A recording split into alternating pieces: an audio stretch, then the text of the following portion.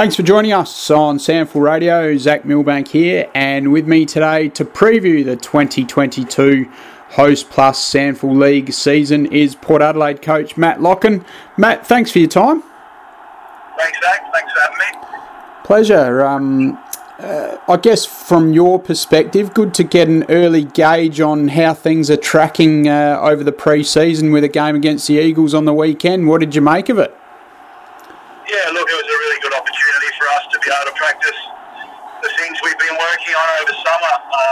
It's a good opportunity for our listed players to spend some time with the contracted players, and to be able to play 6 periods against the West Torrens was pleasing, and we were really competitive, and it was a really good game. What have you sort of been trying to put into place over the summer with your training?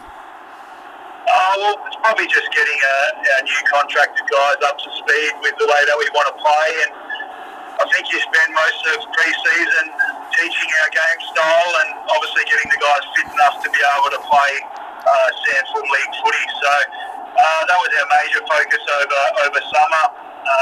Trying to obviously dodge COVID and keep everyone fit and healthy was really important for us, and touch wood, we've been pretty good in that area. How has it been for you juggling, I guess, those contracted guys and mixing them in with the listed guys? Yeah, I certainly always challenged.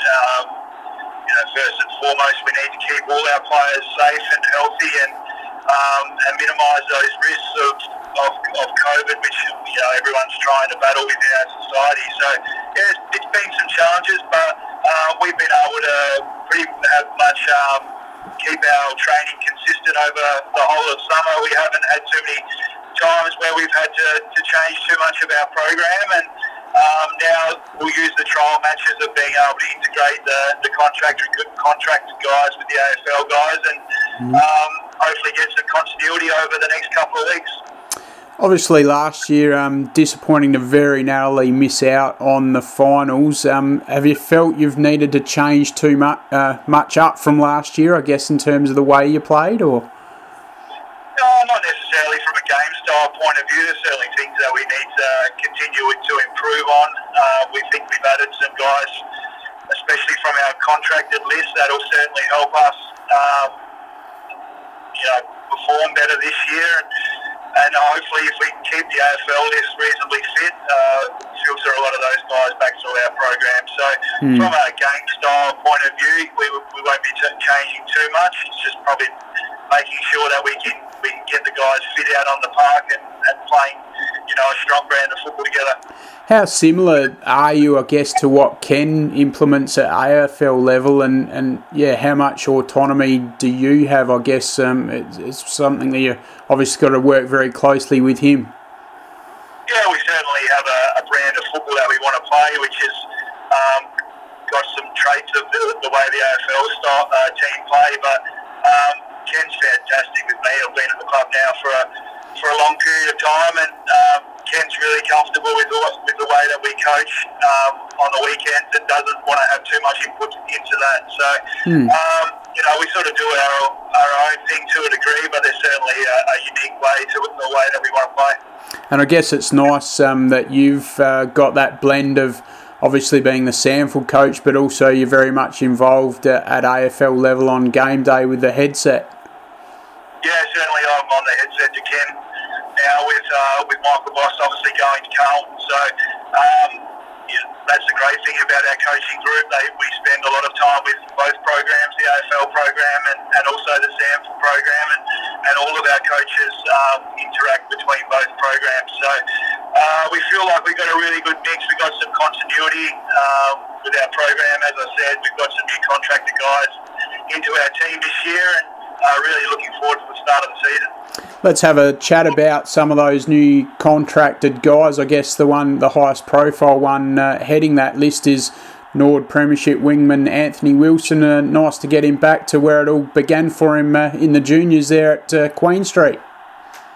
Yeah, it's great to have Rabs back into our program. He obviously been at Port Adelaide and had a fantastic career with Nord, and was really keen to continue and finish off his SANFL career with Port Adelaide. So he's been training really hard over the summer, and I thought he looked really good against the Eagles last weekend, and we really expect a really strong year from him. And he's a fantastic leader for our young guys. He's got a lot of experience at the SANFL level, and he'll be really good for our program.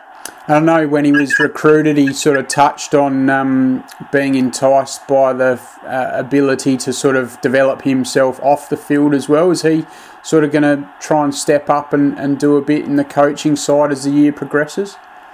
Yeah, I think that's probably the uniqueness with our program.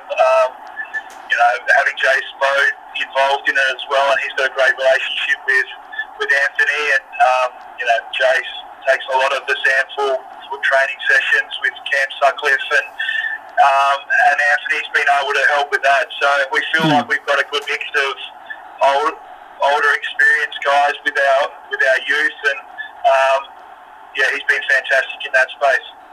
And I guess three guys that spring to my mind that played some really solid SANFL footy when they had the opportunity, but perhaps was starved of that opportunity at time. The Eagles pair in Nick Moore and Jackson Lee, but also former North Adelaide wingman Braden Kirk as well, all sort of bringing a bit of a hardened edge for you, and they're proven at the level. Yeah, I'm really excited about those three guys that you mentioned. To be able to get all three of them into our program is fantastic.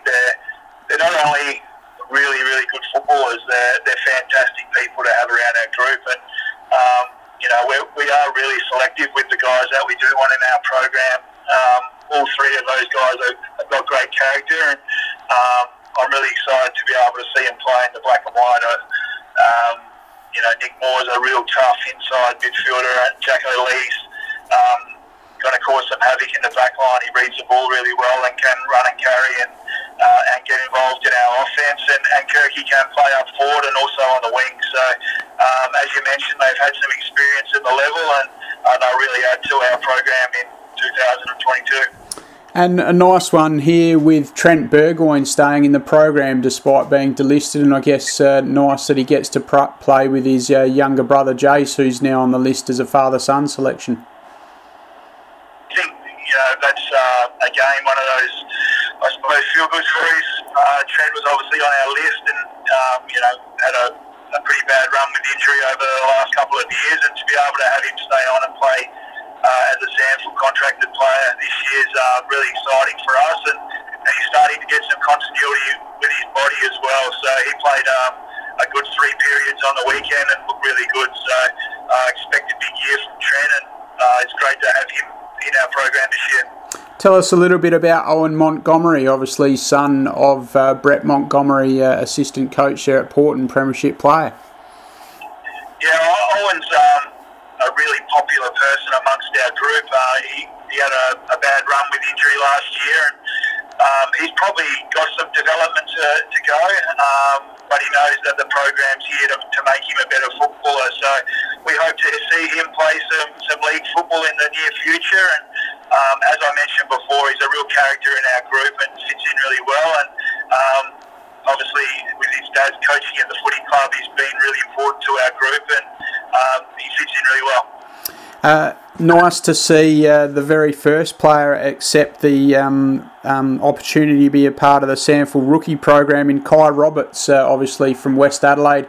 Missed out on getting drafted last year, but hopeful of showing his wares with the Port program this year.